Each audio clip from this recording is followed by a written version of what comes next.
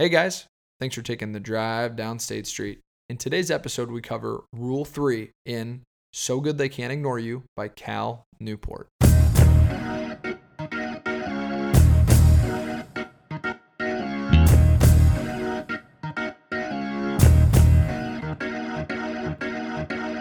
Ladies and gentlemen, hey guys, welcome to State Street. This is the co-host, the voice, Nick Leitch, and with me, per usual, on a little bit earlier time on Sunday, Mr. Cole Szynski.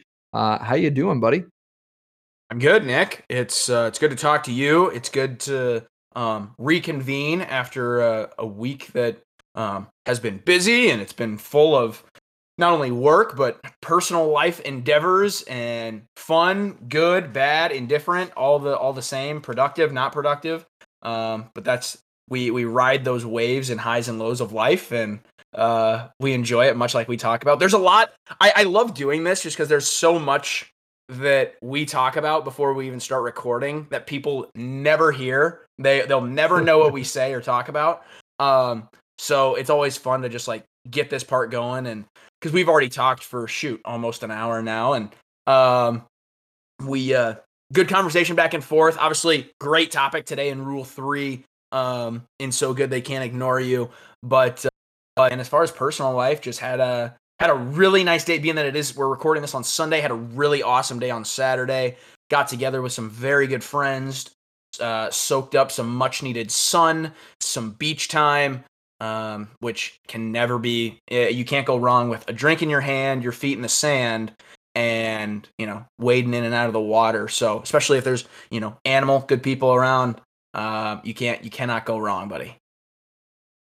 No, you cannot. And we have, though we've been in the craziness of life for, I would say, probably the last month and a half, 2 months.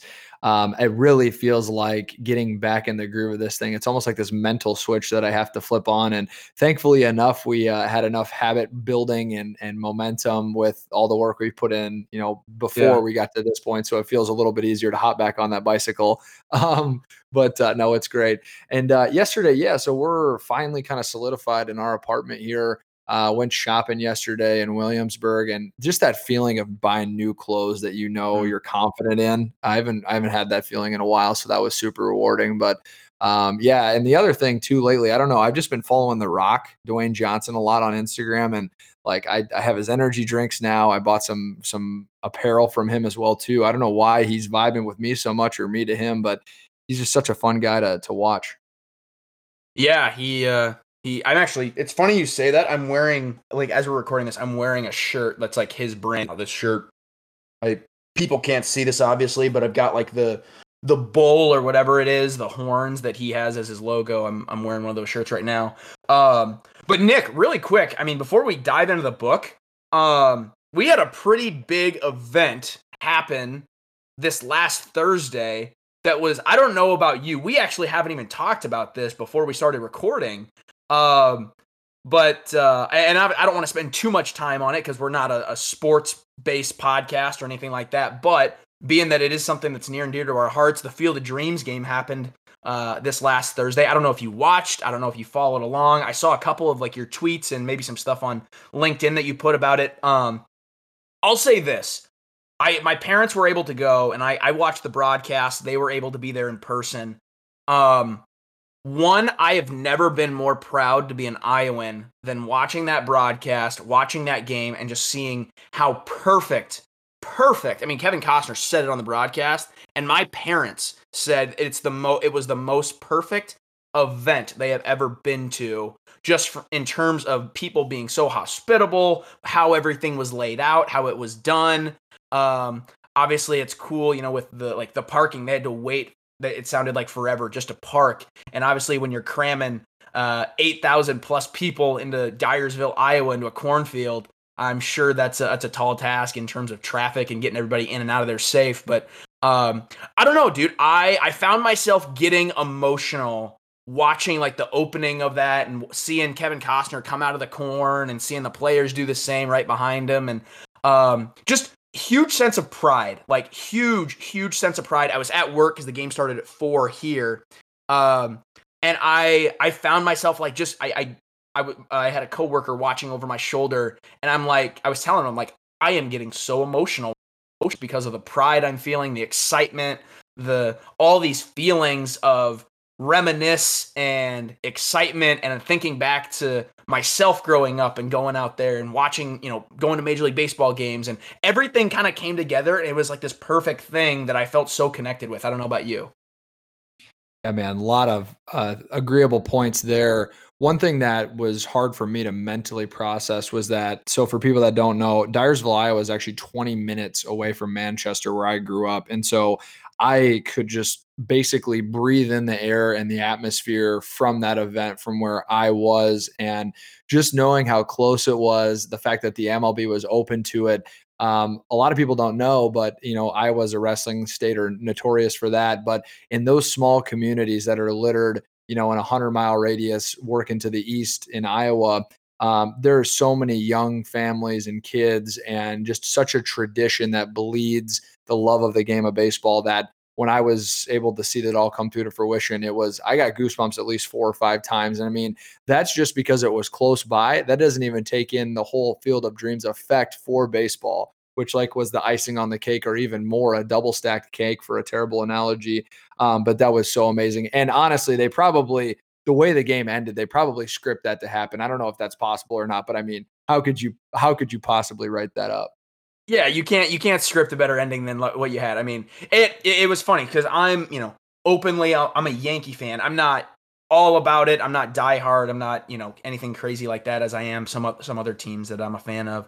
Um, and so it was kind of funny that my parents were the ones that got to go, and baseball being such a big part of their life, my childhood, my brother and sisters growing up, like we were always at the baseball park. And it was just, and knowing, I mean, obviously having seen the movie and it being one of, my favorite movies probably of all time. It was cool. I was totally okay with the fact that the Yankees lost. I like, putting personal team fandom aside.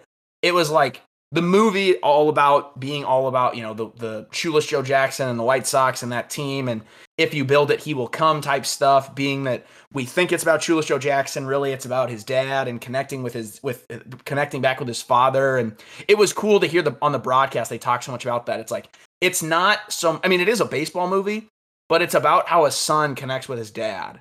And Hmm. such something so cool, and part of like what stirred up the emotion in me, just because it made me think back on all that stuff. And I'm even getting emotional now a little bit. But just so cool, dude. And um yeah, so unbelievably proud of how, like, it all came together, and how it ended. You literally couldn't script it better. I mean, a walk-off home run for the White Sox, that's pretty freaking cool. Yeah, no, it was awesome, top to bottom. So we actually had made a social media post about this, but I'm going to share it with you, Cole, just because I don't think we had like formally answered it. But do you play a game of catch, or do you have a catch? I know that was like a super like fun, controversial thing, because they say it in the movie as well too. So I don't know what your 2 cents is on that controversy back and forth. Well, I think honestly it could be both. I think as a child, like when you are playing the game of baseball, right, before you've hung up the cleats, you play catch, because it's like, when you're at practice, like, or you're warming up before a game, it's like, who am I playing catch with? After you hang up the cleats, I think it's when you have a catch. And Mm. that's more time to, like I've said already, reminisce. It's time to reflect. It's time to it's interesting. Joe Buck was one of those announcers, and no matter people's personal feelings on Joe Buck, and if he's good or not or whatever, put all that aside. It was interesting to hear him say, and I totally agree with this. I couldn't agree more, actually. Playing or having a catch with someone, or playing catch, whichever you believe it is, whichever you're doing, actually, if it can be both, in fact, it's one thing that's or it's one of very few things that you can do and not say a word, and it's like, and have such a connection with someone. Like, Mm. you can have a catch, you can play catch with someone and not say a word for an hour, and you still have such a connection, whether it's between you and your father, or you and your mother, you and your grandpa, your grandma, your best friend, your brother, your sister, no matter who it is. Like, it's just, having a catch or playing catch with someone is something that's so cool, because you literally you don't have to have a stimul. You don't have to be stimulated in any way. It's just you're throwing a ball back and forth. There's no need for anything to be said. Yeah, and that even resonates with people that haven't really even played ball before. They can know what that symbolizes and how you can smell the leather on the glove, the ball, smell the temperature outside, and just like you said, I've never heard it put like that, but just kind of like you just have this connection going back and forth, and you don't have that so much with throwing, the pigskin around a little bit or tossing a frisbee or what other ever sports are out there. But yeah, when they were saying it, I was listening to a couple of radio show hosts, and they said, well, if you're playing something, there needs to be a winner or a loser. So playing catch would not be the correct terminology, whereas having a catch neutralizes the experience, which I thought that had a little bit of merit to it. But nonetheless, I mean, it would be so hard for me to change my vocabulary to say like have a catch. And Cole, I think your explanation of it was actually pretty solid as far as like when you're in the game, you're playing catch, but post that you want to have a catch because you're not having catches too regularly, maybe Right. 4 or 5 times a year. Right. Exactly. I couldn't agree more. Well, that is fun. It's fun to catch up. It's fun to talk about that stuff because it's probably once in a lifetime, or if they do make it a more annual thing, that would be great too. But now that we have a little bit of warmed up vocal cords, we can dive into rule 3 of So Good They Can't Ignore You. And I know we've said this many times, but this book was really, really rock solid in terms of career guidance, clarity, what to do, what not to do. And we're actually going to get into some of that stuff today. And I know we've talked about it in the past of, okay, if you're not following your passion, what do you need to do? How do you develop career equity? And so, specifically today, rule 3 is going to really hammer on the fact of the importance of control, which is an element of how you actually develop passion for what you do. So, Cole, as far as the very first case study story and where chapter 8 begins, go ahead and lead us or just share some initial thoughts on where we're going. Well, I think my initial thought, Nick, is uh, the rule itself. What the name of the rule itself? It's literally rule number 3: turn down a promotion, and it says in quotations, or the importance of control. And it's like, turn down a promotion. I mean, I don't know about you, Nick, but me being someone who's young in my career, probably very I get ahead of myself a lot more than I should. And I'm eager for, okay, what's next? What am I striving for next? When's that next step? When do I get to take that next step? When do I get a pay increase? When do I get a promotion? When do I get the new title? All of those things that a probably dumb, a little over eager or over 4-year-old, like those thoughts that creep into my brain. When really, I mean, you just enjoy the ride, but that's a different conversation. Uh, you think about those things, and it's so when you read a book and the title is "Turn Down a Promotion," instantly my brain is like, what? Why would you ever do that? But as we read, and as you read this case study, kind of about the dream job elixir, which Cal Newport says, he argues that control over what you do and how you do it is one of the most powerful traits you can acquire when creating the work you love. It's an interesting thought, because it's like, who would think to turn down a promotion? Who would think to say no to an offer, to take more money, to have more responsibility, to climb that, to continue climbing that ladder that everybody is so desperately trying to get to the top of. And it is true though, and you don't realize, I've kind of started to realize in my own personal job, and this is just me getting away from the book a little bit. The autonomy, we talk about autonomy and how important that is in having a job that you love, being able to control what happens on a day-to-day basis, feel as though you are in control of what you're doing day to day, how you go about it, knowing that you're doing it well, that you're able to work hard at it and enjoy working hard at it, right? All of these things, having control over all of that. When you're just looking for the next promotion, for the next step, for the next raise, for the next title, for the new responsibility, you lose that autonomy, because that's what you get so wrapped up in, rather than getting so good at what you're doing and continuing to go back, break it down, refine it, continue to figure out what your weak spots are, what your strengths are, learn to play to those strengths, learn how to navigate around the weaknesses you have or turn them into strengths, right? We're always going to have those weaknesses. But when you turn it from when you turn down a promotion and it's not just get to the next step, get to the next step, get to the next step, it's you're then valuing what control really means and the autonomy that you need to have in order to really love what you do.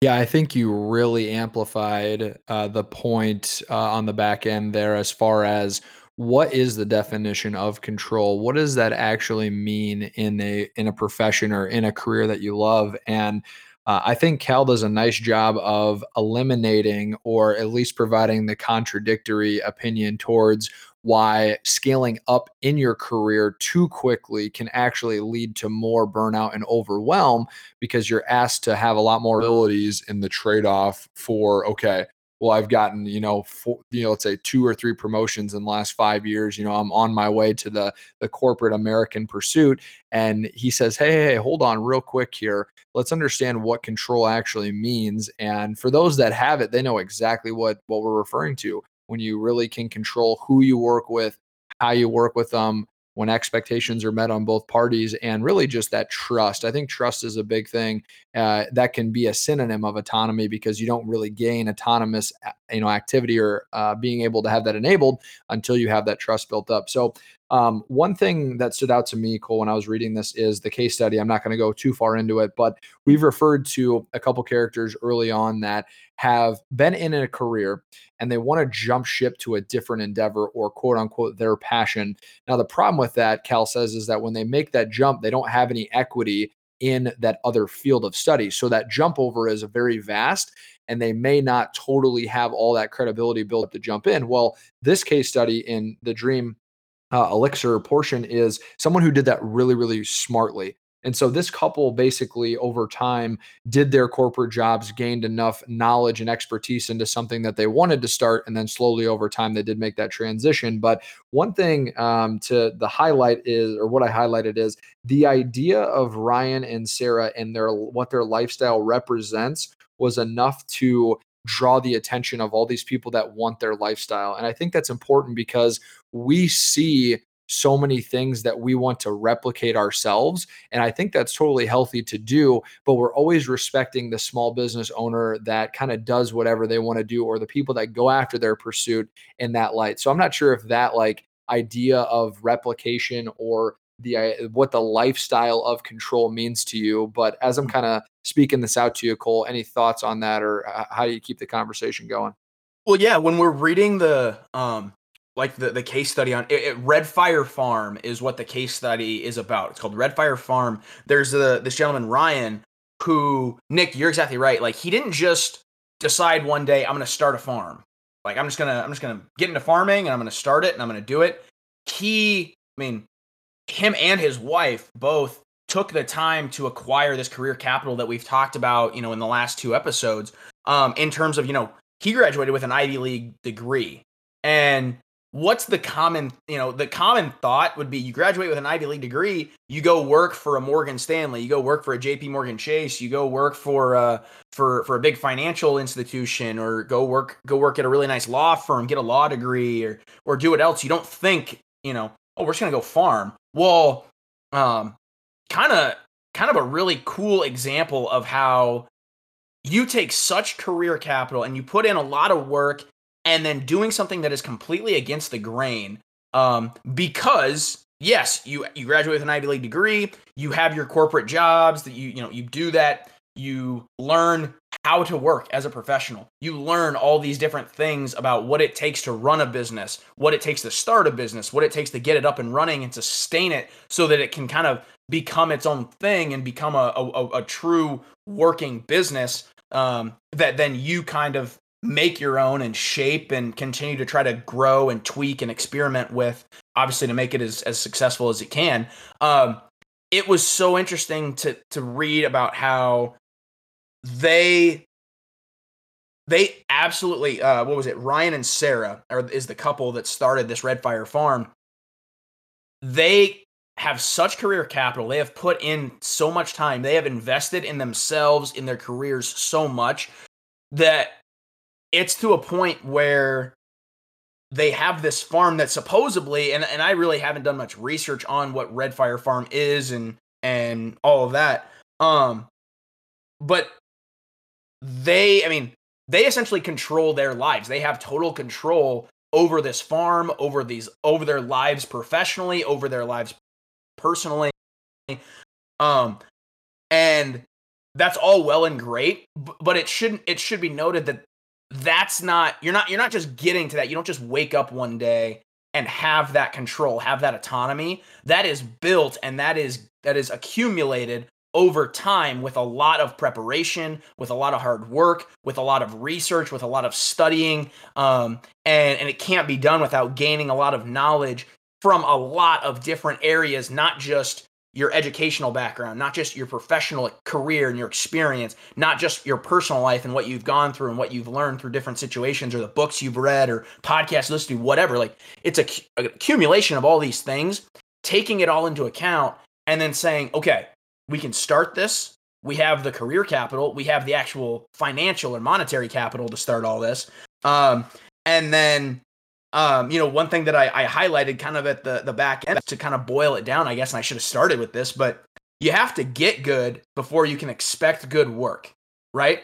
So it's not just, you don't just get to come out of college or decide, I'm not going to go to college, I'm going to get into farming and expect to be great at it right away. There's so much that goes into it. It is a business, right? In terms of just a farm, example.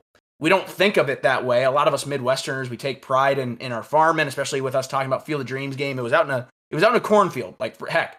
Well, that is a business. Like, that is a true business. People don't see it. It's not in a high-rise building in downtown New York, but it is a business, right? Like, there's a lot that goes into it. And so you got to get good. You have to get good before you can expect good work. I think that's so important, just because it's not, like we always say, there is no overnight success. There is so much work behind the scenes that goes into Red Fire Farm, that goes into building a career that you love and finding your dream job or creating your dream job, Nick. Yeah, and a really good timeline to interject here is that they gain control over a 10-year period of time, roughly.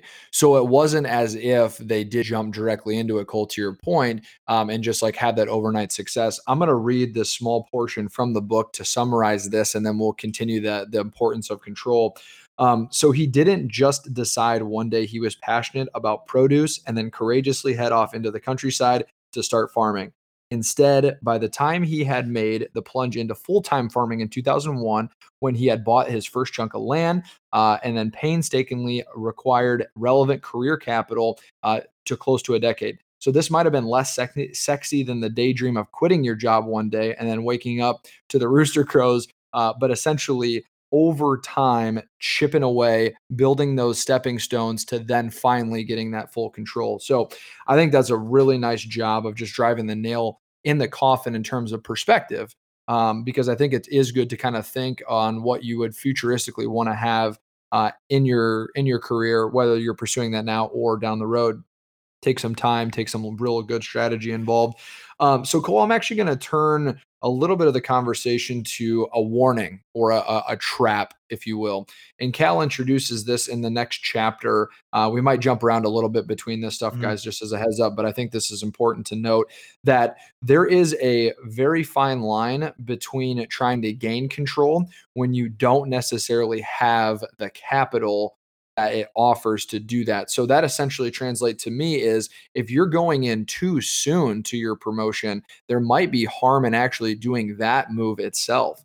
So Cole, if you could elaborate a little bit on that, I'd love to just dive in on that first trap piece. State Street residents, do not skip over this. Listen, guys, if you've been following along since the first episode we put out, you know how supportive, how proud, and how amazed we are by Chi-Town Blankets and the work that they are doing in the city of Chicago, Illinois, and beyond, even stretching into Houston, Texas most recently.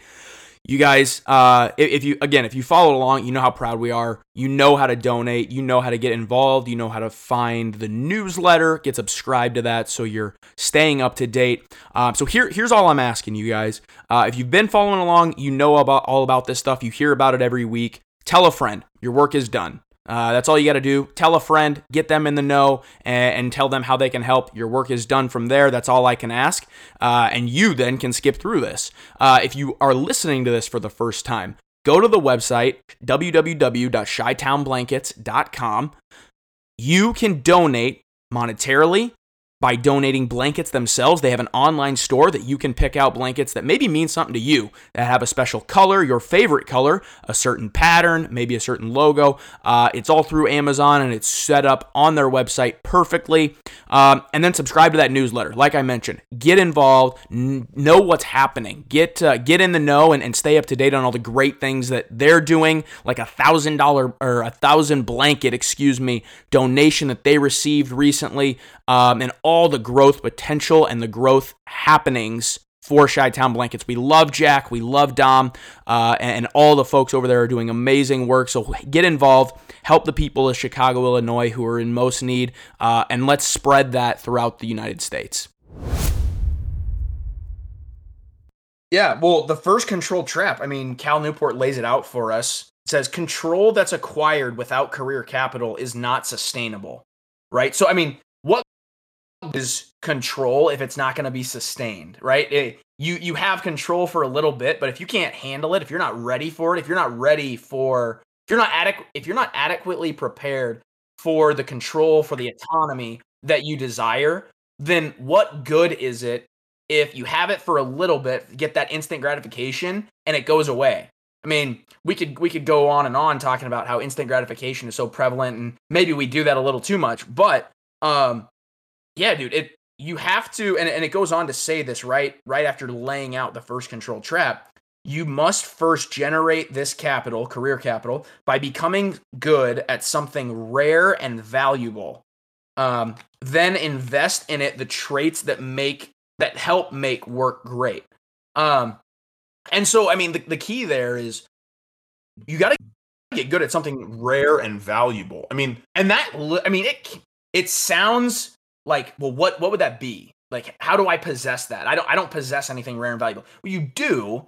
You have to be what's rare and valuable is getting so good at something that is needed, right? If you can get so good at one thing that people will pay you a lot of money to do, right? Whether it be farming, whether it be graphic design, whether it be social media posts, whether it be laying brick or doing construction, if you can get so good, driving a lull that, at a construction site, you're going to make a lot of money because people are going to trust you, and they're going to give you the autonomy and the control in order to do your job and have full respect, but also full confidence that you're going to do a great job, because it is a rare and valuable skill to become good at something so niche. And that can literally be anything. So it's completely uncapped.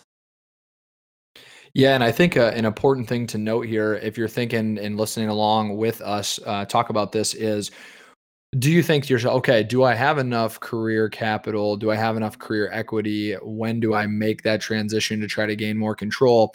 Cal says it very bluntly. He goes, it's really hard to convince people to give you money. So if you're having to feel that you're the one doing a lot of the convincing, then you probably have not established the rare and valuable skill set that they're going to pay for, being so good that they cannot ignore you. So that's a good mental note of like, okay, getting vertical is appropriate throughout your career, but doing it too quickly might lead to people like looking at you like, okay, does he just want to get to the top or not? And if he does he realize like, hey, you actually have to build up some foundational layers before you can get there, which I think that's totally relevant for me and you and our age, Cole, is that we're always looking for the person that's like, oh my gosh, they're already at like a management level in their career. They're 28 and they're just kicking ass. It's like, oh, I feel like I need to be there. Well, it's like, well, maybe, but maybe not at the same time. Maybe we do need to just allow mother time to go through so we can develop some of these habits, develop some of these skills as we're continuing on the path. So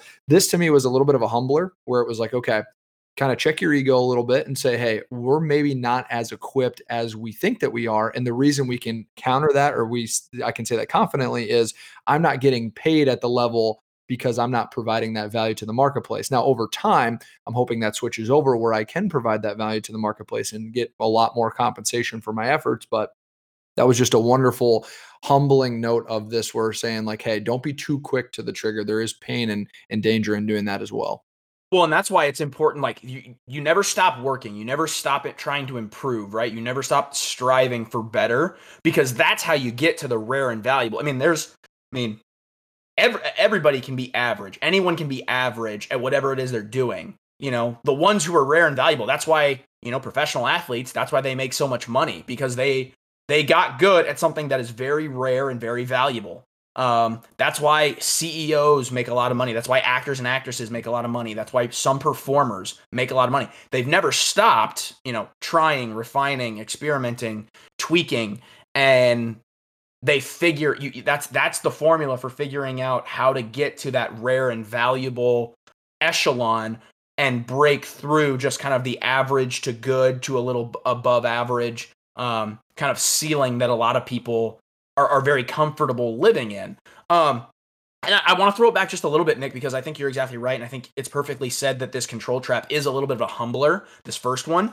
I'm going to throw two words out at you. And we've covered them both a little bit, but power and control, right? Power and control. Two things that everybody loves. Who doesn't love power and who doesn't love control? Right? We've already talked about control enough, so I won't harp on that. But there is power in control, right? And in the book, it says, you know, there's an exact quote: decades of scientific research have identified the power of control, that trait, as one of the most important you can pursue in the quest for a happier, more successful, and more meaningful life. The book goes on to say, giving people more control over what they do and how they do it increases their happiness, engagement, and sense of fulfillment. Who doesn't want that? Right? We all want that. That's what we are all striving for. Now, and that's, you know, the words power and control. They are sexy words, man. They look good on paper. Like when you say I have the power, when you say I'm in control, it feels good. Like there's a sense of pride or personal goodness that goes along with that. That is why we need these control traps. That's why we need to understand what these control traps are, because it's easy to fall into it. It's easy just to be blinded by, oh, I gotta get control. I gotta gain that power. I have to get the power. I have to get the control.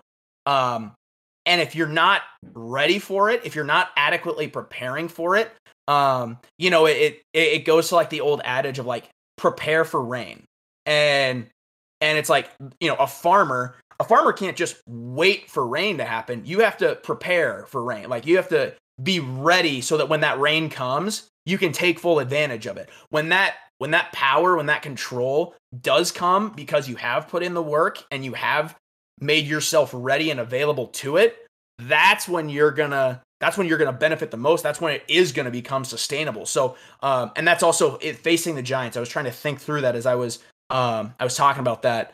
If anybody hasn't watched that movie, Facing the Giants, it is a faith-based movie. So if you're not about that, I understand. I'm not going to push faith on anybody, but if you're okay with it, if you're willing to watch it, Facing the Giants, it is a football movie. Prepare for rain. Like you can't just sit back and wait and expect that rare and valuable skill to come to you. You can't just expect the power and control that you desire to make your professional life, your personal life more fulfilled, be more engaged, and to be more happy. You have to prepare for that. So when it does come, you're available, you're ready for that, and you can take full advantage. But again, that's why I go back to that, and I go back to Nick, what you said. We need to understand these traps that's easy to fall into, and that's why it is good to have those as kind of a humbling reminders. Like, hey, this is good. This is what we want, but let's not get too ahead of ourselves before we're ready. Yeah, and to put together the two pieces that you're speaking on here, Cole, is when you're grinding, you're then focusing on capital, equity, and acquisition. So that never stops. You're always in pursuit of getting more equity and more skill development and all that stuff.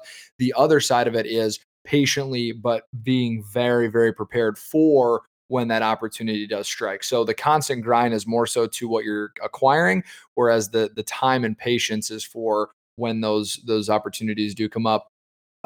Just for the sake of time on this specific episode, I do want to get to the second half here. So we've talked about I don't know if they're negatives per se, but the opposite, more correctly shaped trap for control is that the pro side of it. So there's a lady, her name is Lulu.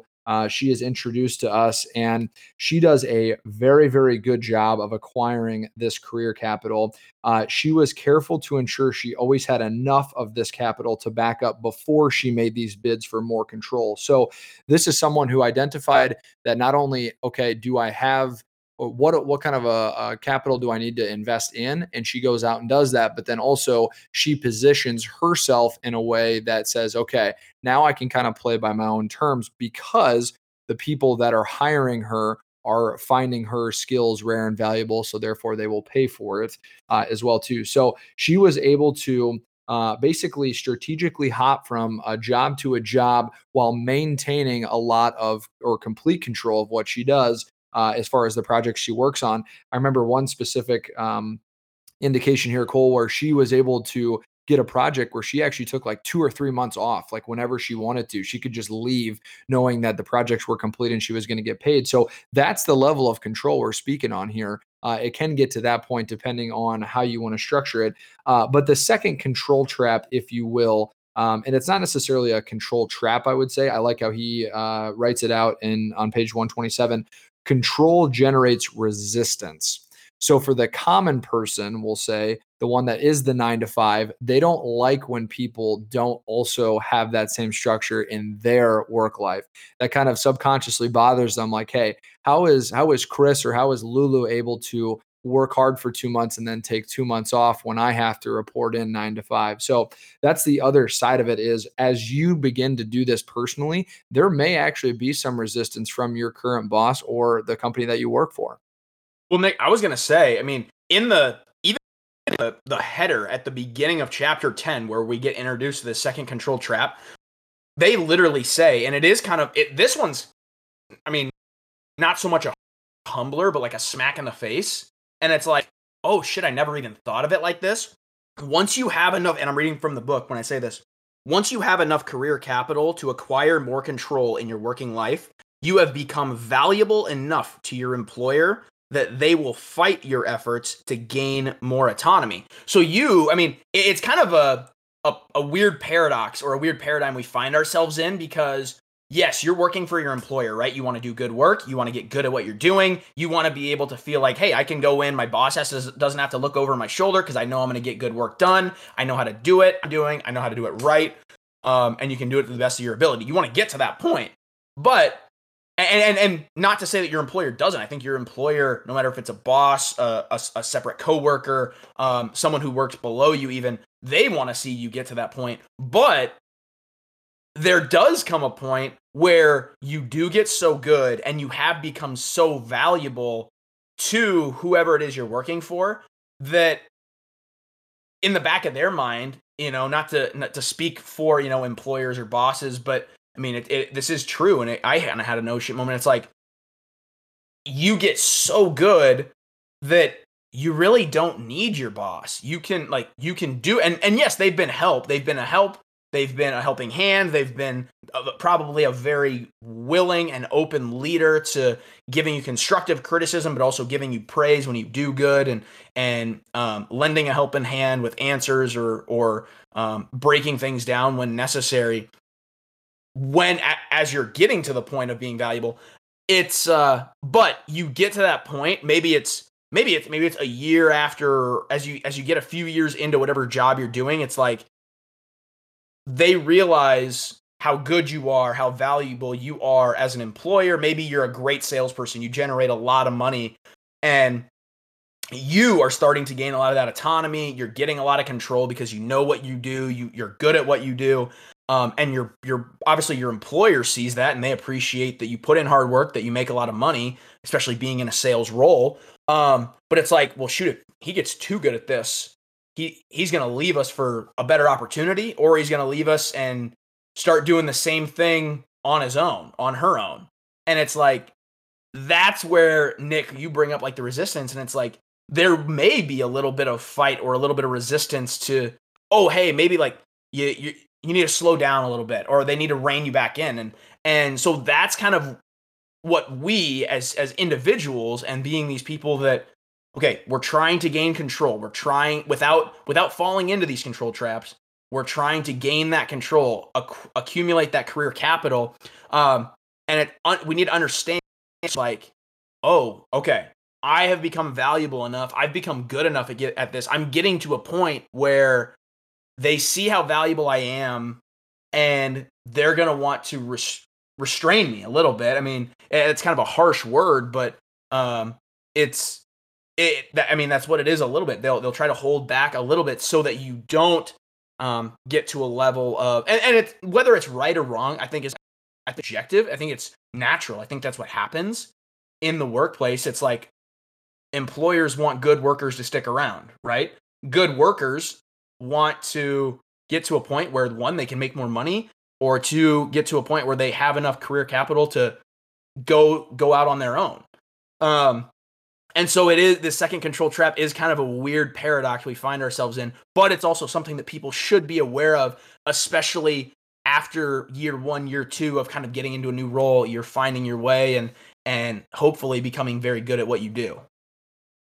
Yeah, I think this specific section, what stood out to me is identifying that all positions that you really are in, depending on wiring, of course, should be temporary to some extent. Your employer, from a high level, is probably seeing, of the 10 salesmen he brings in and saleswomen, 2 of those people are going to become the cream of the crop, and they're eventually going to become a manager themselves of other people. And so being aware that there is that natural progression in that, if you've been in a role for long enough, maybe this is the time to begin to start to push for a little bit more control, or whatever hits on the career wheel of benefits and how you handle things. But yeah, to me, that was like, okay, this should be a natural progression for me over time to eventually begin to level up into certain like tiers or categories with the respect. Now, some people are going to outgrow their current boss. That's just how it works. But some people also are going to like have it to where, hey, your boss is the one that's going to push you forward as well too. They understand your employment with them is only temporary, and they want to create you as a leader to go ahead and create more leaders as well too. So one thing I'll read from the book here. The key, it seems, is to know when the right time is to be courageous in your career decisions. Getting this timing right, and a fantastic work life awaits you, but get it wrong by tripping the first control trap in a premature bid for autonomy, and disaster lurks. So there is this wonderful magic balance of, again, taking time to develop career equity, but then also saying, hey, I've done this. This is my proven track record. And then moving forward to try to gain more control over what we do. So I thought Cal labeled that really nicely, just noticing like it does take some courage. It does take some guts to go talk to your boss and kind of push back and say, hey, I understand what everyone else does, but I'm not everyone else. This is who I am as a employee. So, but at the end of the day, I was going to say really, really quick. You mentioned something that I really wanted to talk on. I don't want to gloss over it, because it's actually, there's an exact quote in the book, that something you literally just said. As we're reading about Lulu, the software developer who is gaining a lot of career capital, she says in there, and I highlight it, people tell me that I don't do things the way other people do. Lulu said, but I'll tell them I'm not other people. Not to go too off topic, but that makes me think of our friend Peyton Burnham, who we had on this podcast. I don't know, Nick, if you've ever been around someone who is such a high producer that it's like they don't do things the way that everyone else does them. They don't do things the normal way. They don't go about cold calls or gaining leads or making sales, closing deals, in terms of a sales role that you and I are both in, or anything else for that matter. It could be software developing, type, like coming up with code, or it could be building a website, or it could be literally like doing construction. Like, people who are so good at what they do don't always do things the normal way or do them the way that everyone else does it. That's what sets them apart, right? And like I said, it makes me think of Peyton Burnham. When I first got to meet Peyton Burnham, I watched from afar. If you haven't listened to Peyton Burnham's episode, go listen to it. But I got to watch from afar, see how she did things, and she didn't bother just making 100 cold calls a day because that's what you do, and that you grind and you pick up the phone and you continue to knock on doors, and the more doors you knock on, the more yeses you'll get. It was like, I am going to spend a little bit more time getting a lead, for example, that has a higher chance of purchasing something that's more worth my time, rather than just spending as little time I can trying to generate interest on somebody that may only purchase something half of the value, as if I invest in researching, going after a lead that, could make a big splash rather than drop in the bucket. Drops in the bucket, I mean, they're great, right? But all of this being said, it just made me think about that, because it's like, when I watched her, she had a very different schedule. The meetings were different. It seemed like every day she was closing deals. And I'm like, man, like, I want to get to a point where it's like that. And it's like, I don't just sit at my desk and make 100 calls and then that's it for the day, hoping that one of them leads to a sale. It's like, go about it a different way. Don't just go about it the way that you're taught by the book from day one, and that's all you do. Part of it is being an adult, make it your own, and you have to get creative with that, because everybody else is going to be looking out for themselves. Everybody else is trying to make, in this example. So you have to get creative, and that was one thing that Peyton Burnham was so good at, from what I understood and from what I watched, is she went about it a different way, but it wasn't different in a lazy way or different in a way of, I don't care. It was just, I'm going to spend my time on trying to make sales that are going to be effective and that are going to be worth my time, frankly. And it's kind of harsh to say, Nick, but there is, I think, a little validity in it, because if you can spend a little bit more time, not necessarily making a call, but maybe doing research, trying to figure out who the best person to get in contact is for a $20,000 sale versus a $1,000 sale. I mean, to me, it's a no-brainer. I don't know about you. Yeah, that's one thing that, as a individual that's got a little bit more experience underneath my belt, that you want to work with people that are ready to make decisions that are in favor of where you're trending. And now, to Peyton's point, and I appreciate you bringing that up. After set time, individuals will kind of find their own way of making it happen if it is meant to happen. She was a clear indicator of that, Cole. Like you said, it wasn't anything outside. It was different, but it was successful. And so that's what we're trying to really focus on, is in that constant pursuit of career equity and capital, is okay, the more that I can develop in the role that I'm asked to do, the more leverage I can use to get into these more strategic, more financially sound, more control situations. And so I say that just to kind of slowly kind of bring together what we've talked about a little bit here today. So we are going to get to the last point here. I've really loved talking about this book, though. It gets me fired up. So the last point is the law of financial valuability.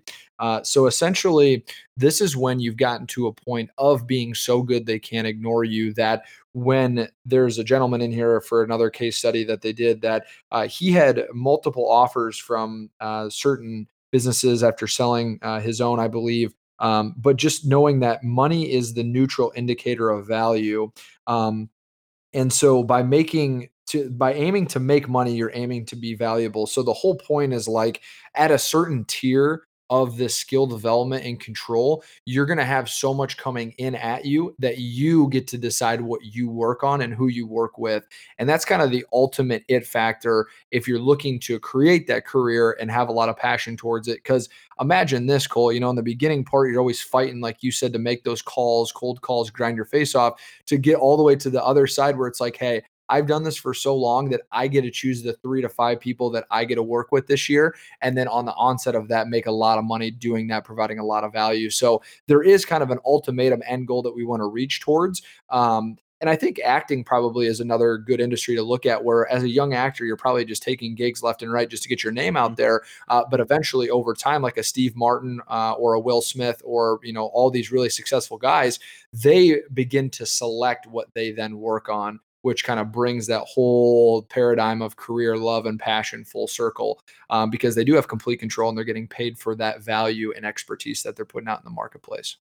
Well, and that's, Nick, where it changes. It does shift from, I have to cast such a wide net in order to get my name out there, in order to get any sale I can, whether it's a big fish or a drop in the bucket or anywhere in between. To and it's actually, it's highlighted for us. It's in bold in this portion of the book, The Law of Financial Viability. Do what people are willing to pay for.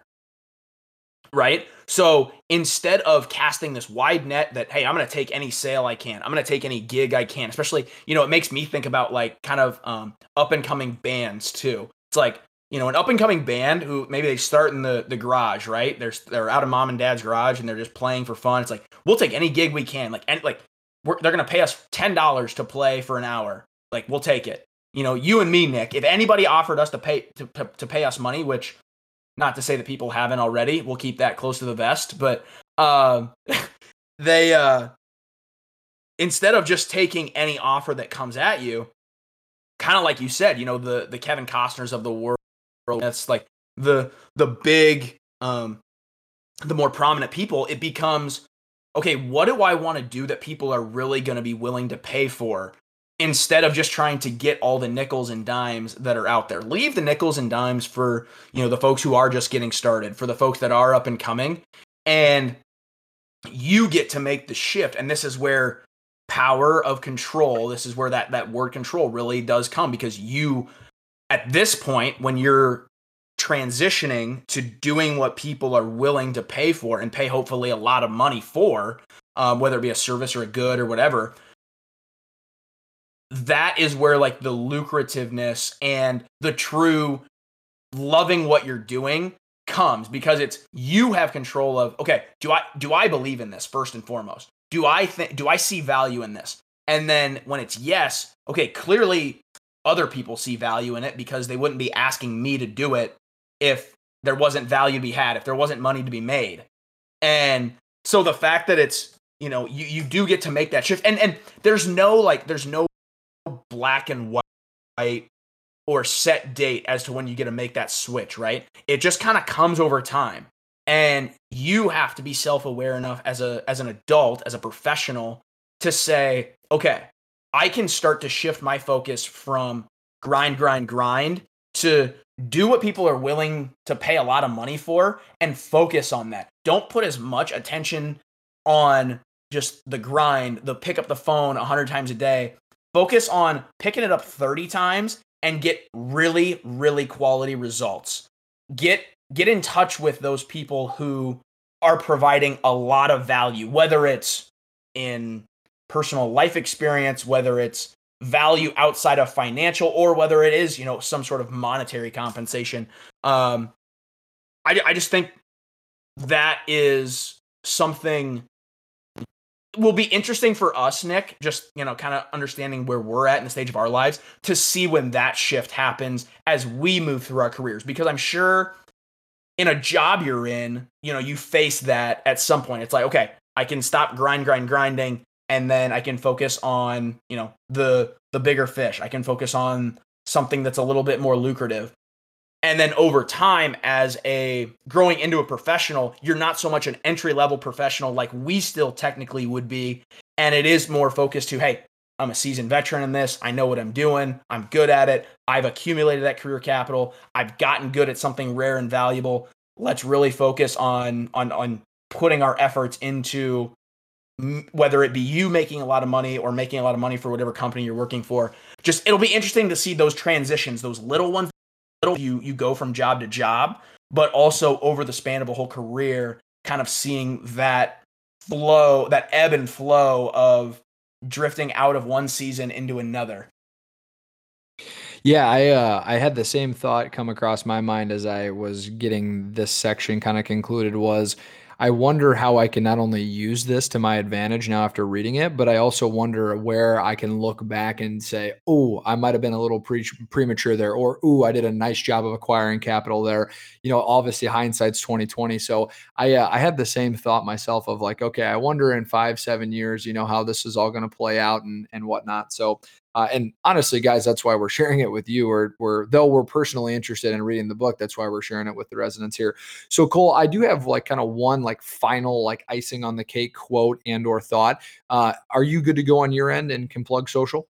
Yep. So before you do that, I'll just plug social because I'm talked out. I got everything in I wanted to say. So, um, obviously subscribe to the podcast, rate it 5 stars, leave us a comment, turn on the notifications so you're getting. I actually had someone, Nick, tell me that they have our notifications on, so they actually get notified when our episodes drop, and they realize or they get notified that hey, State Street's got a new episode out. So some people are getting on that hype train. We love to hear that. We love to hear the positive feedback. We also love to hear the negative feedback. We want to know what we're doing good and bad. So do all those things. Subscribe, rate it 5 stars, comments, both good and bad. Send us a direct message on any of our social media platforms. Facebook, State Street Podcast, Twitter, State Street Pod, and Instagram, I think our best social media platform by far.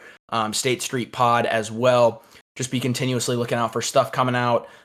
Doing a lot of cool things. Going to be having a lot of cool people on. We're going to be reading more good books as we get into the back half of 2021 and prepare for a new year. Yeah, it's so cool and so scary the fact that it's already mid-August of 2021. But the last thing, advice, tip, principle that I wanted to share with you guys today, and it's at the very end of this whole section. It says, unless people are willing to pay you, it is not a good idea, or excuse me, let me back up here. Unless people are willing to pay you, it's not an idea you're ready to go after. Meaning, there needs to be a financial need or contract or bids coming in for you to really sense that you do have that control and that you can consistently put that output out as you're creating, whether that's the next step in your career or that new endeavor. So thank you guys so much for tuning in to this episode. And until next time, guys.